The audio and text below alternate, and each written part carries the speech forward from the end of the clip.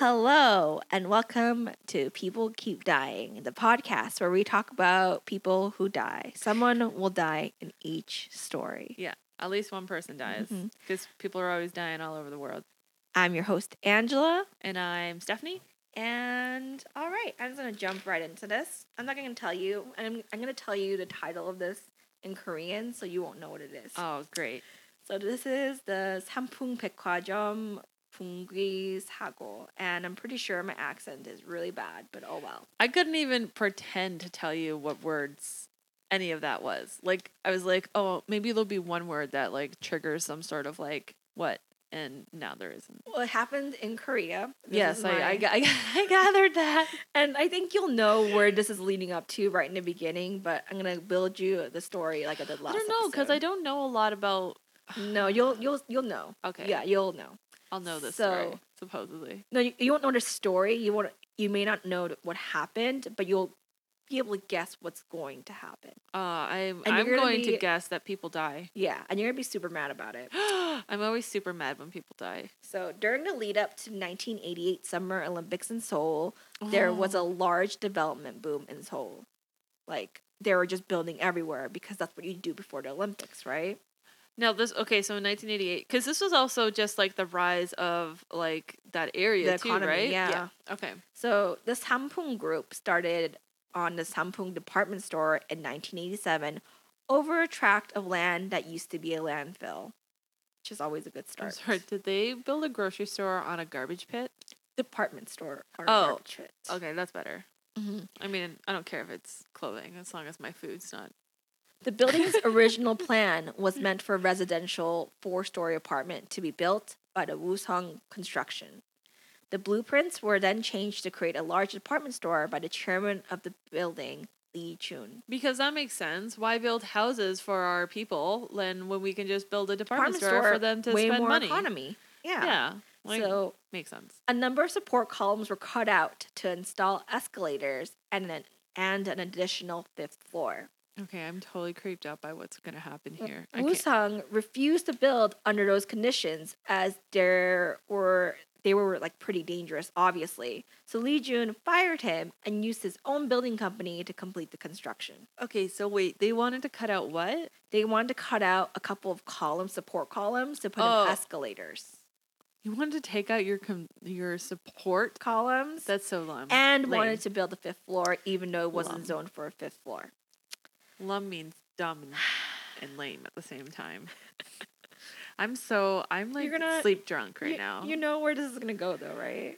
I don't know if I know where this is gonna go. Unless someone's gonna fall down a shaft or the building's gonna collapse on them. I'm not like... The building was a flat slab structure without cross beams or a steel skeleton, which means there's no way to transfer the load across the floor. So it was shoddy marksmanship. Yep. Marksmanship? Craftsmanship. Marksmanship is shooting with the bow and arrows. I've been reading a lot of old-timey war shit. Oh, really?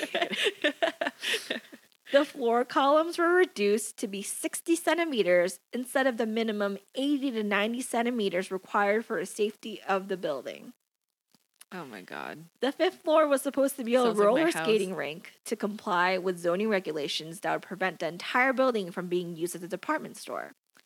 Lee Jun changed the floor plan to include 8 restaurants on the 5th floor. Why? That seems brings excessive. More money. What is with people and money? So the construction company tasked with completing the extension advised that the structure would not support another floor. Oh, yeah. So what does he do? He fired them and hired another construction company to complete the task. And then built another floor. And then they built the 5th floor that had a heated concrete base called an ondol. And that's where the heat comes from, like hot water going through pipes underneath the floor. The presence of the 4-foot thick ondol, like that's a heavy floor to put on a 5th floor, greatly increased the weight and thickness of the slab. Yeah, as it do. The columns were supporting 4 times the maximum weight that they were designed to bear. Oh my God. Where is this going? Oh my God. The building's going to collapse. It's going to collapse. Just I hope it collapsed on the builder. Like, I hope the guy that's designing, I hope he's standing in the middle and the whole thing collapses around them and no one else dies, because that is uncool if anybody else other than that guy dies. So remember that this was 1987, okay? Yeah.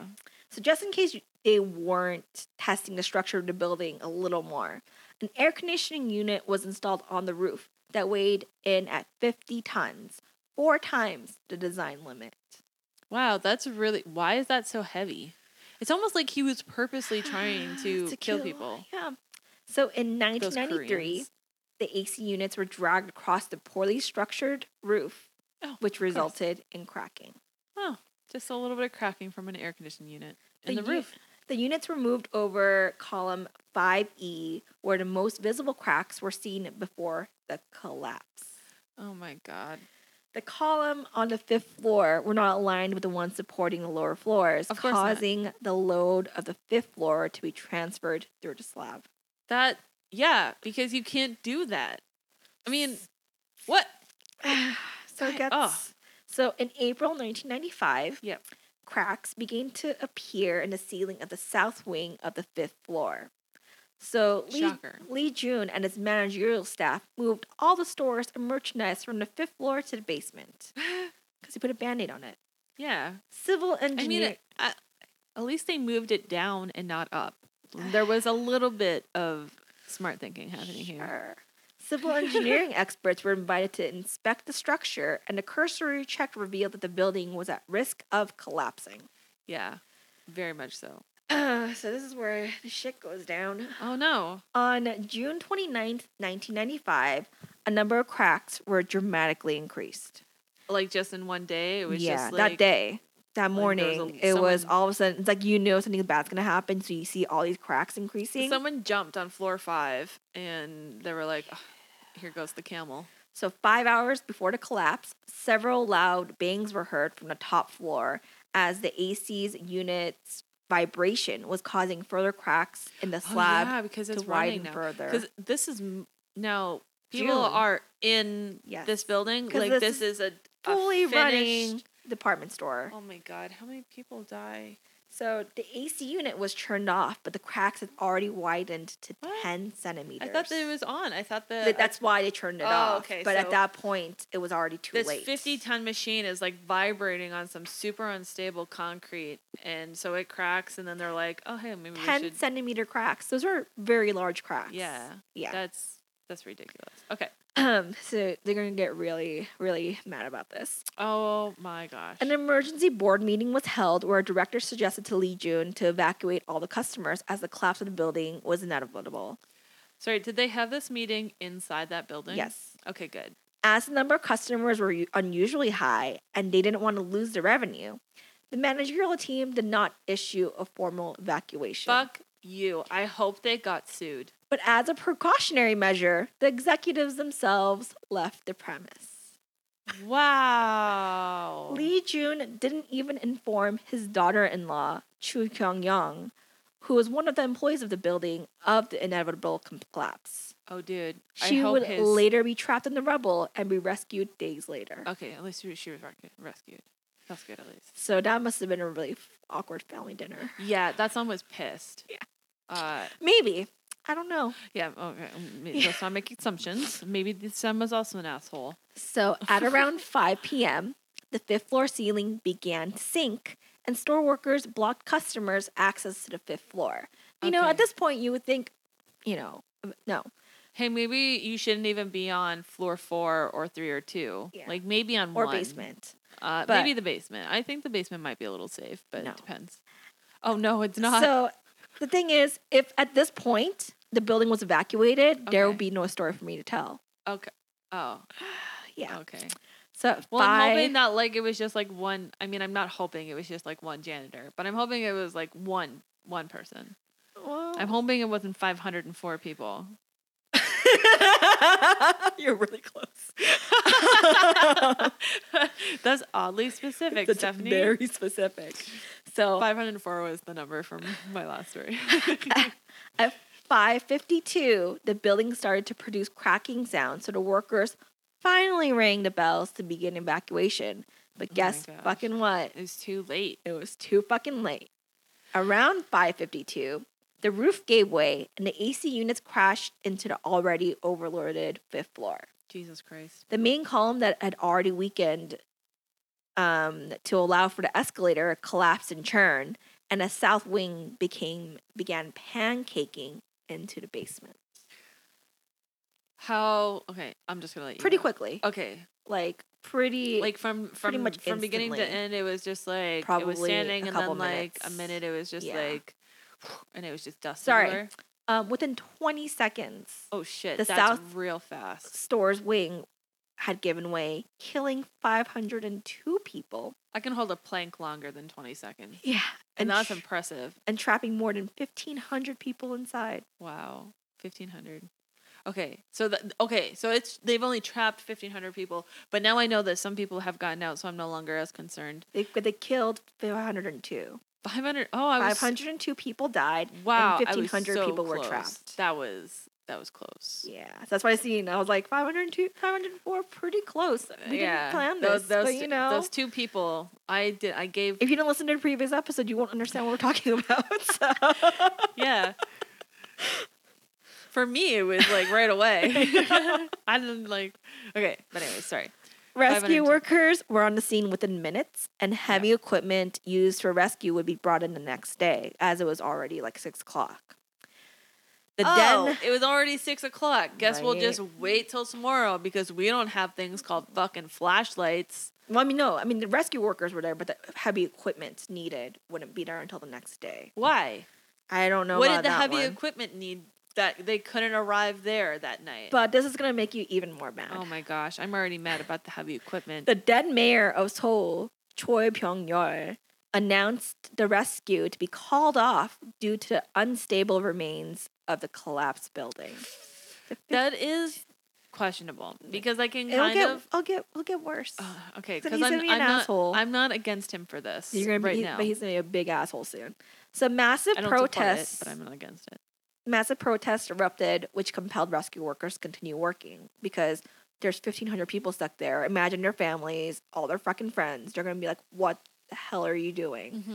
So at one point, But I mean, if it's unsafe, like I understand, like not risking a life to try to like. but I mean that's like that yes. is part of the job. Like after watching all those TV shows about Copley, which is totally unrealistic, but watching all those TV shows about like firefighters, and Yeah. that's part of the job. yeah, I mean that's part of the job, but I mean, If you rescue 5 people but you die, it was well worth it. It's basically like that's what happened in 9/11, right? Yeah. So yeah. At one point, yeah, but those are Americans and these are Koreans. Koreans are supposed to care more. Usually, they do. Do they? Usually. Because well, your fucking government doesn't. no, but that's like their government's kind of like a mess because they're a new government too, Okay, right? yeah, that's true. so. At one point, They're allowed to Korea. make mistakes. At one point, Korea Telecom transmitted a signal every half hour designed to trigger cell phones and pagers that survivors might be carrying, which is very smart. Ooh. Yeah, but I mean, with all of the cement and stuff and all the shit that's like blocking, like maybe it At least doesn't they're get down there. trying. Yeah, Like, do you I see commend them for trying. Verizon doing any of that shit? At least they had cell phones during this time. I mean, and 'cause- pagers. Wait, yeah, this is in the 80s. this was 1996.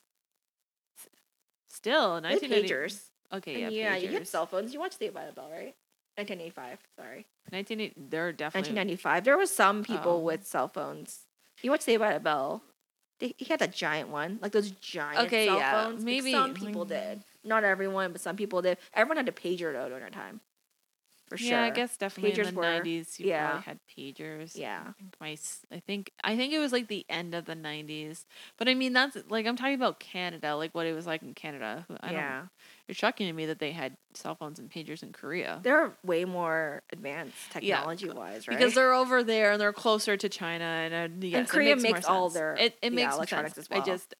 My ignorance was like they've got nothing. And They Korea's live- way better with their politics than we are in ways that they actually put their presidents in jail when they are found of taking lobbyist money. But guess fucking what? We don't do that shit either.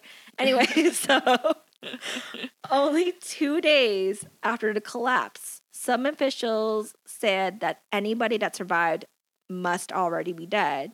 So they should focus more towards recovery over rescue. So I guess it wasn't the mayor. It was just officials saying that, like, well, it's 2 days. We tried. Wow. Despite Thanks for trying. right? Like, a human can last for like what, 7 to 14 days with no water and food. You can try a little bit more than just your 2 days. Yeah. Anyone, I feel, can survive 2 days. Yeah.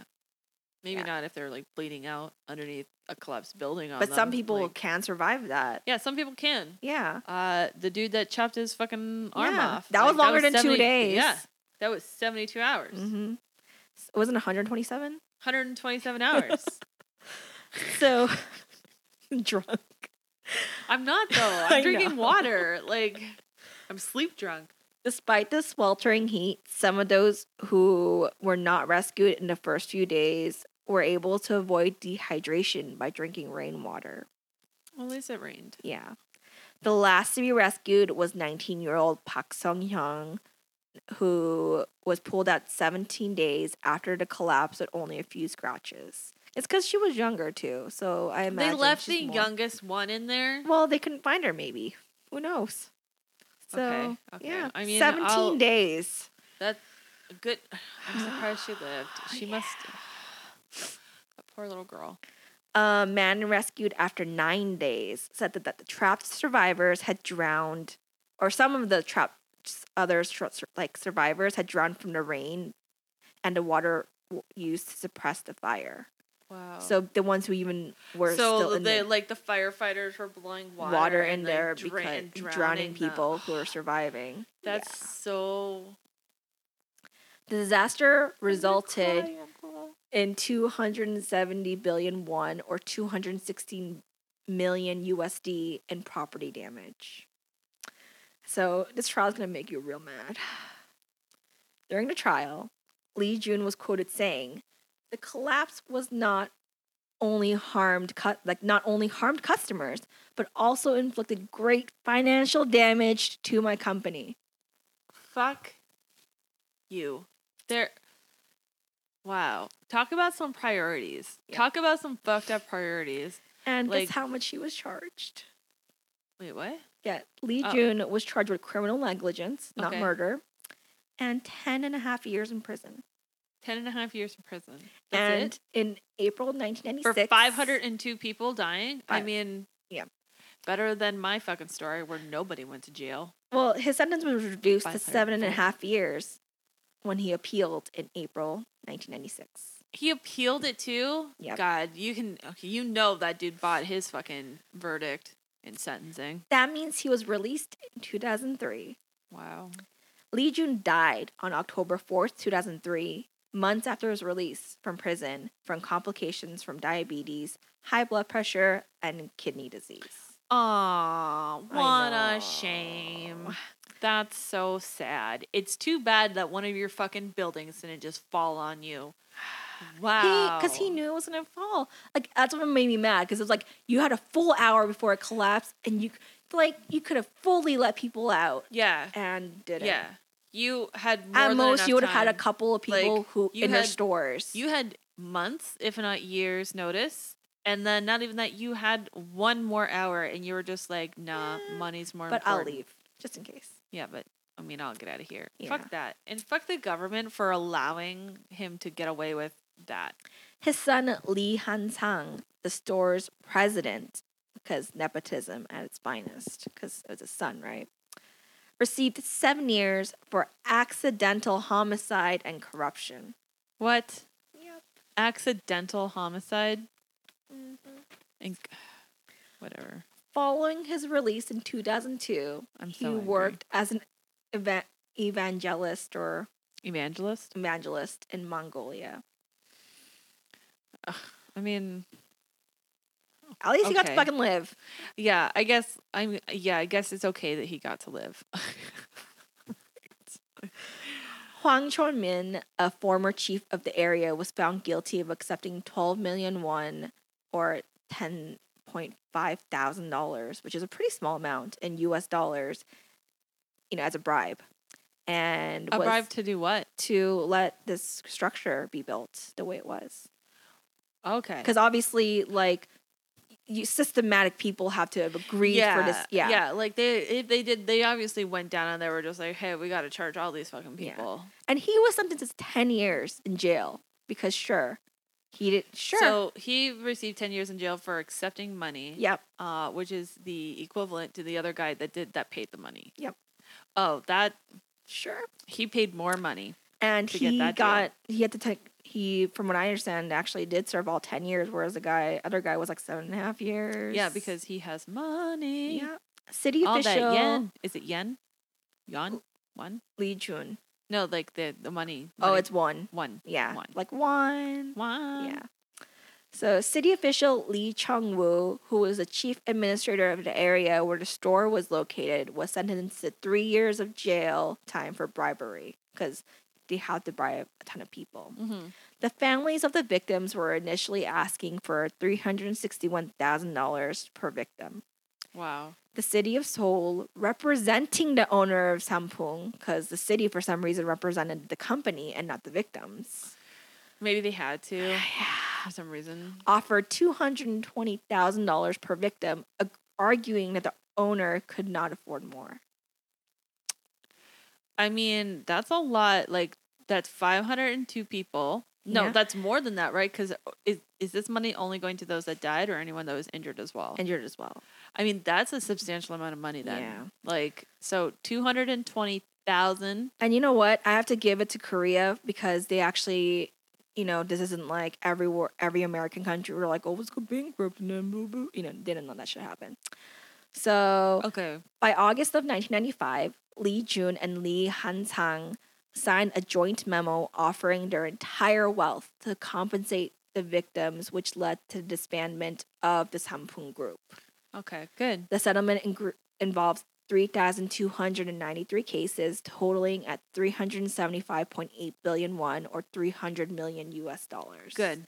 So, I mean, I had to give it to them that at least they were held accountable and they felt some shame, unlike some of these fucking families in the US who are just like, oh, I don't want money. And they paid everything. They They lost did. everything. But And they disbanded and they killed a lot of fucking they did. people. But, people in the States probably killed more people. Yeah, but has They hide it better. one family done that? I mean, George Let's Bush. ask Walmart. But depending on who you ask, I mean, Bush did 9/11. So payouts were completed by early September 2003 because it takes a long time for the payouts. Yeah. Which, yeah. I mean, yeah, makes sense. They have to liquidize all their money, and Mm-hmm. there's a lot of paperwork that has to happen. And this was the deadliest modern building collapse until 9/11. Oh, So but, I mean, 9/11. was a building collapse still. Yeah, I guess technically a building collapsed, but I mean, I think a plane flew into it. yeah. I think there was one in Bangladesh in 2013. From what I read was the next most recent deadliest. But I remember this one because I was watching a Korean drama, and in the Korean drama, I think it was called Reply. I always get the year wrong, but I think it's Reply 1994 or 1992. That one is the one where she had been running to meet a guy, and then she was supposed to meet him in the building, and the building collapses, like in this mall. And then I was like, did that happen in real life? And looked it up, and I'm like, oh. Wow. Because it was, yeah. So That's crazy. And I remember this, obviously, because I was way too young. And it was so shocking. Yeah. The initial public reaction was outrage, which led to demonstrations on the streets. Yeah, I can imagine. The overall skepticism and fear regarding the safety standards on other projects undertaken during the boom in 1980s and 1990s led to a review on South Korean safety regulations. Good. As it should. Yeah. Because they're really trying. Like, despite the fact that, this is really awful, at least they're really trying. Yeah. And you can just feel, how much they did care. Yeah, I mean, and there's one bad apple. It's not Yeah. like it was all the buildings, and this one asshole was building all the buildings. It was one Shitty person who was like, I shitty want person this that thing was to doing shitty happen. things. Yeah. He was the Donald Trump of Korea. So levels of corruption among city officials were revealed as some of them were found to have accepted payoffs with little regard to public safety. So they did a clean wipe, which I hope that they fucking do eventually. He drained the swamp. Uh-huh. Korea drained the swamp. They actually seem to have. But then, like if you read recent politics, it's a like mess. it's obviously not now, but I Yeah. mean they did what they could. They did I'm really impressed. Like as angry as I was with that one asshole getting away, like you're right. He I did am, die, and he Yeah. did. He felt ashamed that like I feel a lot of rich people in America don't You know feel. what? Never underestimate shame. Shame works really Shame well. is a Have it. great tactic Yeah. to use. I'm so glad that he had the shame and he gave up his wealth too because of the shame. I don't know if it's all of his wealth, but that's a lot of money regardless of how wealthy you are. And like shame and honor is a big thing. Yeah, and I in Western appreciate that. civilizations. Yeah, societies. they should have Western it more societies. here. They should. Yeah. Should be a bigger thing here. See, the problem is that like I feel like we overshame. Yeah, Like everything is shameful and blah blah blah. But I because mean, we like, had the Puritans. Yeah, but I mean, I want like a personal shame of you did something bad, so you should have, you should feel like you should be doing something. Like I want that kind of shame. I mean, yeah, Yeah. like religious shame where you have to repent. Yeah, I guess, but it's not really the same. The location on the collapse was requested by families of the victims to be, become a memorial for the victims. Mm-hmm. But money. Yeah. Money. So then a luxury complex, the Acro Vista Apartments, began construction in 2001 and completed in 2004 in that location. It's an apartment. So after all that, they finally built housing. Yeah. I think, correctly. So it's probably still there. Wow. A 12-foot memorial sculpture was put in the Yangtze Citizens Forest. Good. And that is a Sampung department store collapse. Wow. I didn't would think you not knew have. about that No, one. I didn't Yeah. know anything about that. Didn't know anything about about buildings collapsing at all, and definitely didn't call that happening until you started talking about the shoddy craftsmanship. Well, you can feel it, but then you're like hoping that it's gonna be like, oh, like 10 people, like 10 workers working in the building are gonna die, which is still Yeah. awful, but not as bad as customers who trust in a company when they go into a building. Not 2,000 people. Yeah. Wasn't expecting 2,000 people. Yeah. Well, thank you for that. I like learning about. I like it when you talk to me about Korean stuff. Yeah. And for some reason, that's all I ended up looking up. Well, that's fine. Oh, Hey, like Korean dramas. That's fair. That's fair. Okay, so my story. I'm actually gonna do a murder today. Oh my god. It's not accidental cannibalism.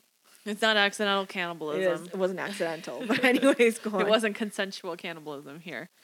Lulanda Lynn Flett was born in 1971 in the community of St. Teresa Point, Manitoba. St. Teresa Point is the largest and most populated of the 3 reserves at St. Teresa Point First Nations. And this is located in the northern tip of Manitoba, and it currently homes less than 3,000 people. So not a lot of people. No. And it's First Nations, and it's 1971. And in 2003, which was the article that I received a majority of this information from, of the 521 homes in St. Teresa Point, 463 didn't have access to water. And there was an 83% food insecurity rate. Food prices were at least 50% higher than average retail price. And that was the current state in 2013. So in 1970s, it was probably substantially worse. And it's also First Nations. And First Nation rights and respect and any sort of help or aid has been I've more heard. of a recent Yeah. thing. So she grew up really, really poor. Poor in a way that I would never be able to comprehend or understand. And so I'll do my best to. I have a lot of sympathy for Lulanda Lynn Flett. She was the second youngest of 6 children. Her mother was a community health worker, and her dad worked odd jobs to help pay to get the family by. And both of her parents love to drink because It seems like that's what you do in small towns, or it's not even so secluded small areas. towns. It's like now this I talk about this a little bit later on, but this community was a drag community. So there was no alcohol supposed to be allowed. That didn't stop anything, and people drank a lot. They make lots of toilet wine. Yeah. So her parents loved to drink extremely excessively, and Lulanda grew up basically believing that that's normal behavior. Like, her parents used to drink so much that they'd get hospitalized Jesus. constantly on a regular basis. All the family members, everyone she grew up around was like constantly normal. being like, that's Yeah. normal. It's normal behavior.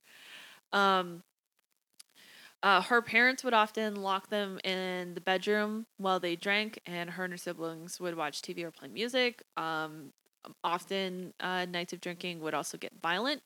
And then apparently her father would also go on drinking binges in Winnipeg and be gone for months on end. And sometimes the mother would go with him. Oh. And so these like 6 kids, well, actually it was 5 because the 6th one passed away. So she ended up, she was the baby in the family. She would go and stay with her aunt. And that's where she started getting abused. When she was 10 years old, she tried to tell her mother that it didn't necessarily say who it was. I'm assuming it was an uncle or a family member. It was just an older relative was molesting her. She tried to tell her mother. Her mother accused her of making it up so she wouldn't have to go back to her aunt's anymore. Then she tried to tell her aunt, who also didn't believe her. And so according to Lulanda, nobody believed me, so I just stopped trying to tell them. Which, like, it's so upsetting. That is so upsetting to me. That was a triggering moment for me. Believe people, like, just believe people when they say that, believe children when they say that someone is touching them inappropriately. Believe them, even if they are just acting out or whatever. You still fucking take it seriously. believe that child, and you take care of that. Yeah. Believe that child. Please believe them, because bad shit fucking happens later on in life if they grow up thinking this way. Okay. So when she was 14 or 15, Lulanda was sent from St. Teresa Point to a residential school in Toulon, and this school was run by nuns. I don't know if you know much about residential schools, but they were really fucking bad.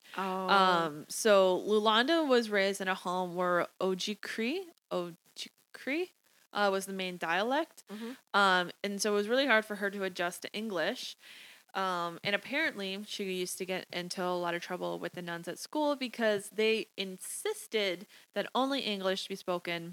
I've heard some horror stories about the residential schools, and I don't believe that it was just that they insisted that it be white. It was probably like, you fucking talk English or like we'll beat you. Yeah.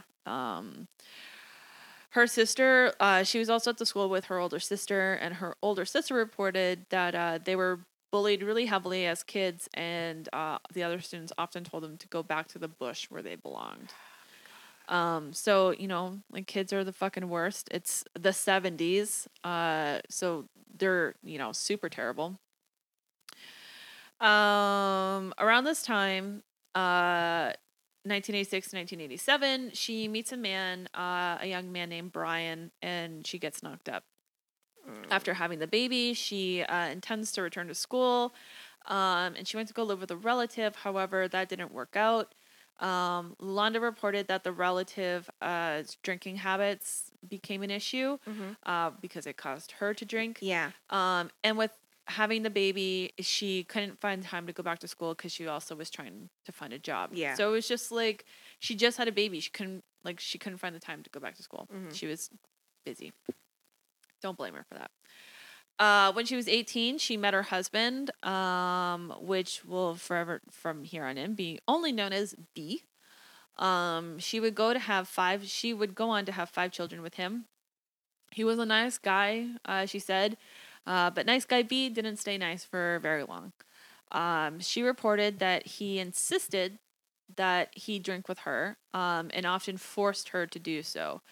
He would force her to drink super juice, and super juice was something that was introduced. I shouldn't say it was introduced. It was created in these First Nation Mhm. communities because it was a dry community, so they were making their own like toilet booze.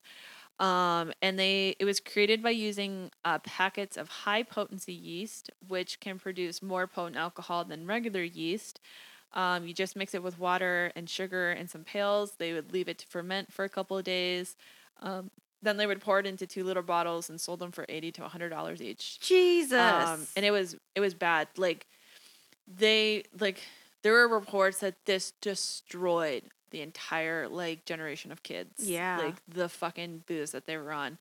But like, and like, holy crap, they were making good money. Yeah, that's all. Like That's what I for a was super, gonna say. super poor area, but it just goes to show like people, like that's all people did was drink. Yeah, it's And like they the were only doing- thing that makes them happy at this point, right? Yeah, because what else is there? yeah, They're in northern Manitoba. There's nothing really even in Manitoba to begin with, and they're in the most northern part of it. Yeah. So when he wasn't forcing her to drink, he was forcing her to smoke weed and do crack cocaine. And Lulanda said that he started getting really abusive, not just emotionally, but he used to physically and sexually abuse her as well. He struggled to get a job. He cheated on her, and he was just trashed. Like he Yeah. was a trash dude that was just doing drugs and Mhm. drinking all the fucking time, and had, that angry testosterone was just running through his body and was treating her like crap. So he also would sometimes lock her out of the house, take her shoes, remove the phone so that she couldn't contact anyone or, quote, run away. But I'm just thinking, like, you'd fucking run away without your shoes. Like, what do you need your shoes for? Where are you gonna run away to? Yeah.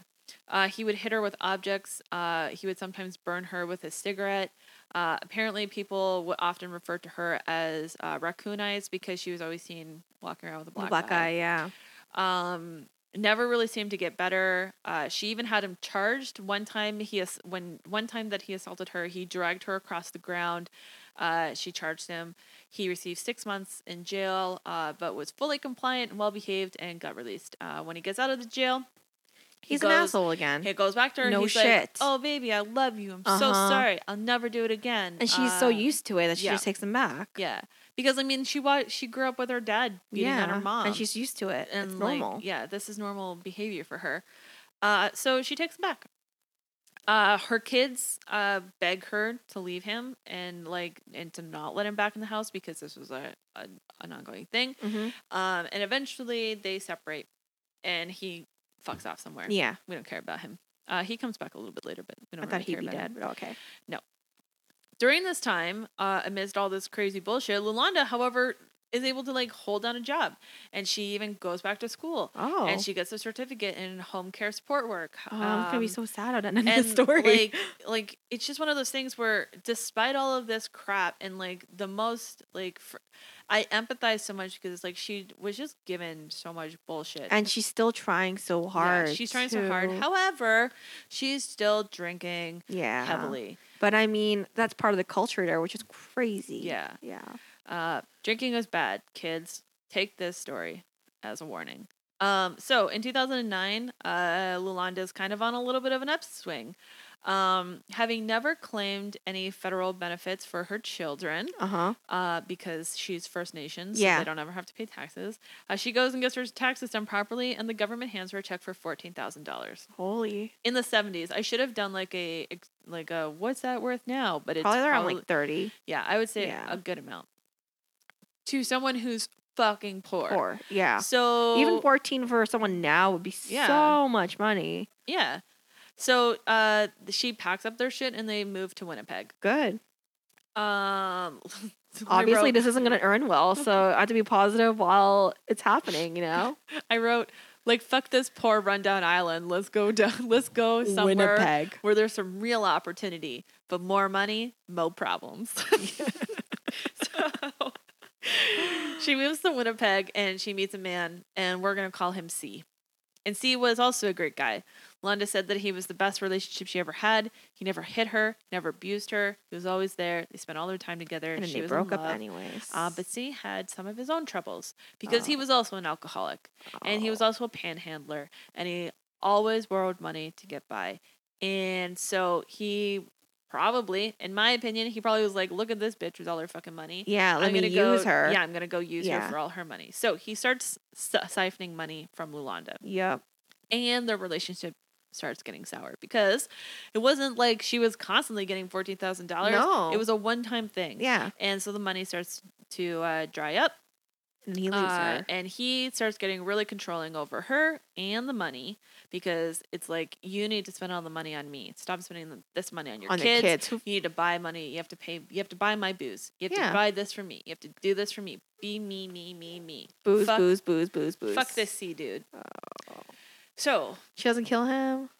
I guess not. No, she doesn't. Because the name wasn't released, so I'm assuming.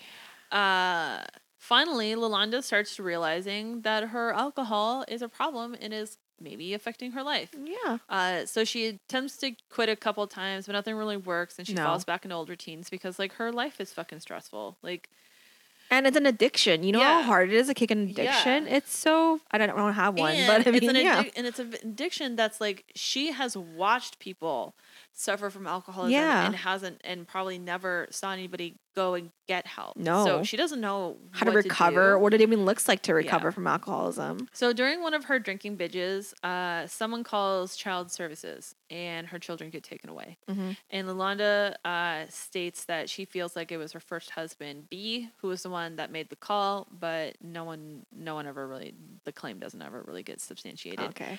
There was not a lot of information given when it comes to these, like, to the point where I barely even found out what she was actually charged with. Oh, wow. Well, sorry, I knew what she was charged with. I didn't know what her actual final conviction was. Like, there was nothing. There were a couple articles about it Mm-hmm. when it happened. But yeah, there's not a lot of, but I imagine it's because it's Canada and it's just, we do weird things with our media. And it was probably because it's First Nations. Okay, so after the kids are taken away, Lulanda starts drinking more because why the fuck not? Exactly. Like, she's super lonely. She's super depressed. She's angry at herself for losing her kids. She doesn't know how to, like, change her life because it's just like, she doesn't, like, I understand. She doesn't know how to climb out of the hole that she's literally drank herself into Mm-hmm. because she's only ever seen people drink themselves into holes. Mm-hmm. So she starts drinking. She stops taking care of herself and she starts drinking a 26-ounce bottle of liquor every single day. Jeez. And then she basically put herself into this pattern where she would drink herself sick, get put into a hospital, get released from the hospital with a Valium prescription, and then start taking pills and drinking, and back up in the hospital, get another prescription, get sent home, drinks more, Mm-hmm. blah, blah, blah. So, on June 15th, 2011, Lulanda gets into an argument with C about his family. Apparently, Lulanda had attacked her sister-in-law, so there were some differentiating things. So, either Lulanda attacked the sister-in-law a couple years prior, or Lulanda and C got into a domestic, and that was what happened a couple years prior. But either way, a week prior to this, Lynette had placed a restraining order against Lulanda. Mm-hmm. Lulanda apparently was also angry at the mother because apparently the mother had called the police complaining about Lulanda being loud on the property, and she was like, Yeah. "You're a disturber," blah, blah, blah. So a couple hours later, all drunk, Lulanda heads over to the rooming house where the mother's boyfriend, the boyfriend's mother and sister lived, and sets fire to a couch on the front porch. and leaves. Jesus. Shortly after 2 a.m., firefighters were called to 288 Austin Street North after neighbors and passing drivers noticed a huge fire. 6 adults were taken to the hospital, where 4 were pronounced dead soon after, and another 2 died a couple days later. So all of them died. There were 8 people in the building, Oh, okay. and 5 died. Oh, okay. And the other ones, they were just, one person was, maybe it was only 6 in the building then, because 1 person was injured. Okay. I think I had read. Yeah. So Norman Darius Anderson was 22 years old. Maureen Claire Harper was 54. Kenneth Bradley Monkman was 49. Dean's James Strandon was 44 years old. And Robert Curtis Lafort was 56 years old. Fire officials have said that the blaze likely started near the front entrance, possibly at the veranda, and it blocked the only obvious escape route. Mm-hmm. The front of the structure was engulfed when the firefighters arrived, and witnesses said that the blaze was so intense that they could feel the heat from their car Jeez. on the road.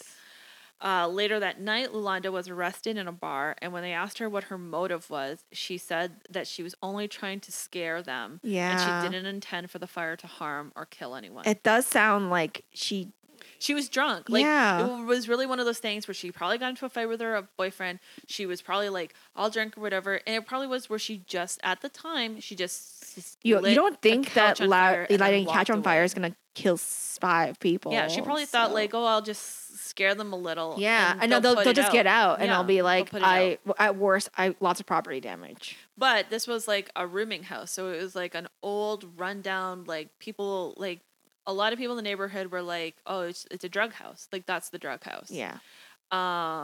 So she was arrested.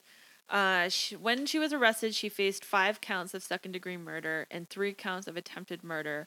However, she took a plea deal and only received 5 counts of manslaughter and 1 count of arson. She received 5 life sentences, 1 for each death. They were all to be served concurrently, and she will be eligible for parole in 5 years. And that is the story of Lou. The sad story in my mind. I Yes, mean, it it's is sad because tragic. 5 people died because of a very unfortunate because she woman. because she got drunk and couldn't, like, because this girl had She like couldn't. yeah, she had a really hard life, and that's sort of what that's why her crimes were actually reduced. They had sort of taken into consideration where they were like, we know that you didn't intend to do this, but you still did it.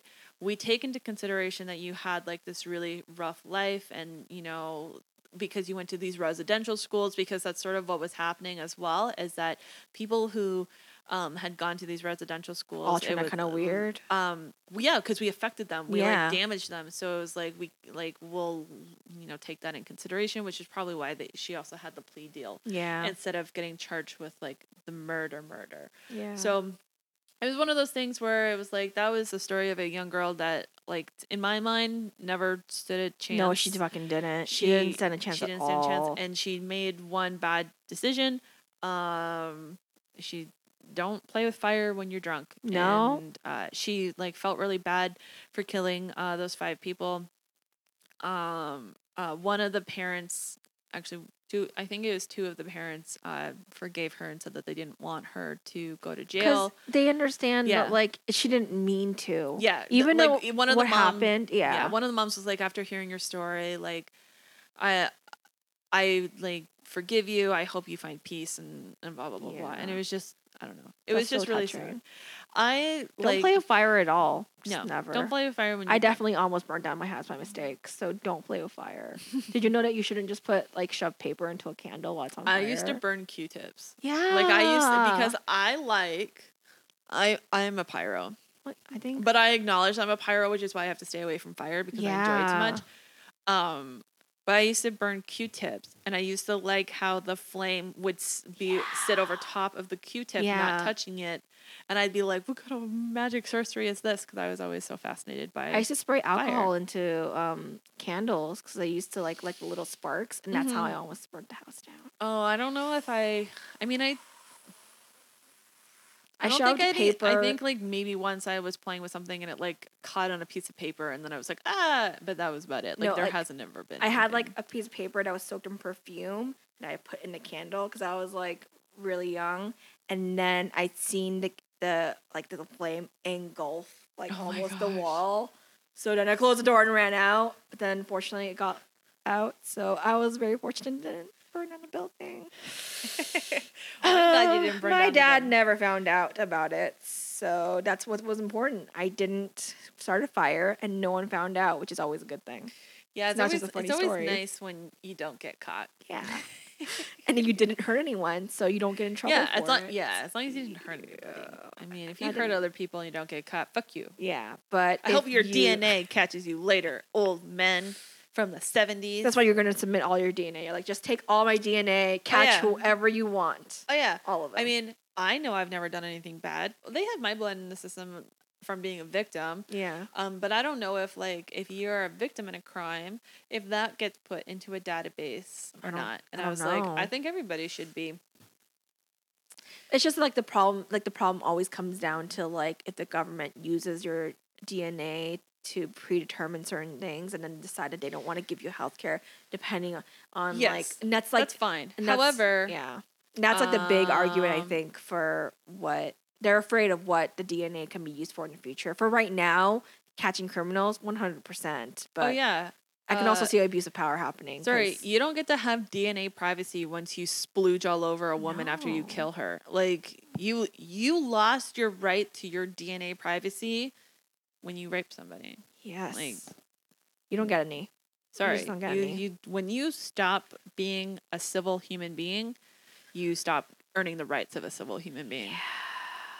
That's how I look at it. That's why prisoners get their DNA taken. So, Well, I wonder if they all go into the same database. yeah, They because do, isn't it all right? going to CODA? Because it used to not, and then, Yeah, that's and what then I they mean. started. Then they put it all into one. Yeah, But I still imagine like a couple of them the are one still in Canada separated. is separate from like The the one in the US. U.S. Oh, but yeah, I'm sure for they sure. probably still talk. No, I mean, they they- don't. they might I learned talk some about like so many things. Like the U.S. and Canada don't really talk about a lot of things. So if you're like federal Yep. level or state level, like some people can just cross the border no problem because the police officers didn't have like a whatever. So Yeah, it's crazy. Ugh. All right, guys. Well, that is another quickie episode. Thanks for listening. Yeah, we And really. we'll try to do a couple more quickie episodes in the future. Yeah, let us know if you guys like the quick episodes or if you guys like the longer ones. Because I know we just recorded it because we recorded back to back. But Yeah, the the one last one before was long. So a which one, little long. whatever one you like, we'll take that into consideration for future. And if you have any stories that you think Yeah. that we should cover, our email is peoplekeepdying@gmail.com. We hope that you don't die between now and next week, and you're able to check out our next episode. Yeah. And contact us if you have any story ideas. You'll get me really excited if I get an email. Yeah, Angela would love to read your stories. But don't send me anything weird because you're going to Send her all the weird. all of the so many weird. weird things. Angela really likes murders, particularly murders that involve animals. Sorry, that sounds so bad. Caused by animals. Caused by animals. Or, if there's more stories of consensual cannibalism. Yeah, consensual also cannibalism. If you awesome. have your own consensual cannibalism anything story, where it's like you're not scared of the person across the street from you, those are kind of murders I like. I am, I am so certain that my neighbors are in a cult. Like, I live in a neighborhood where all the houses are owned by one family, and the family just keeps buying up more houses in the neighborhood, and I'm just like, this is culty. That's culty to me. I'm so creeped out by neighbors. Okay. So if you're not here next week, we know what happened. Yeah, if I'm not here next week, the neighbors did it. Yeah. The boyfriend didn't do it. The cat may have done it. Cat for but sure the will eat your neighbors, body the afterwards, neighbors but definitely that's did it. But yeah, we will see you next week or here. We'll talk to you next week. We'll talk to you when we talk to you. We'll talk to you. Bye. Bye.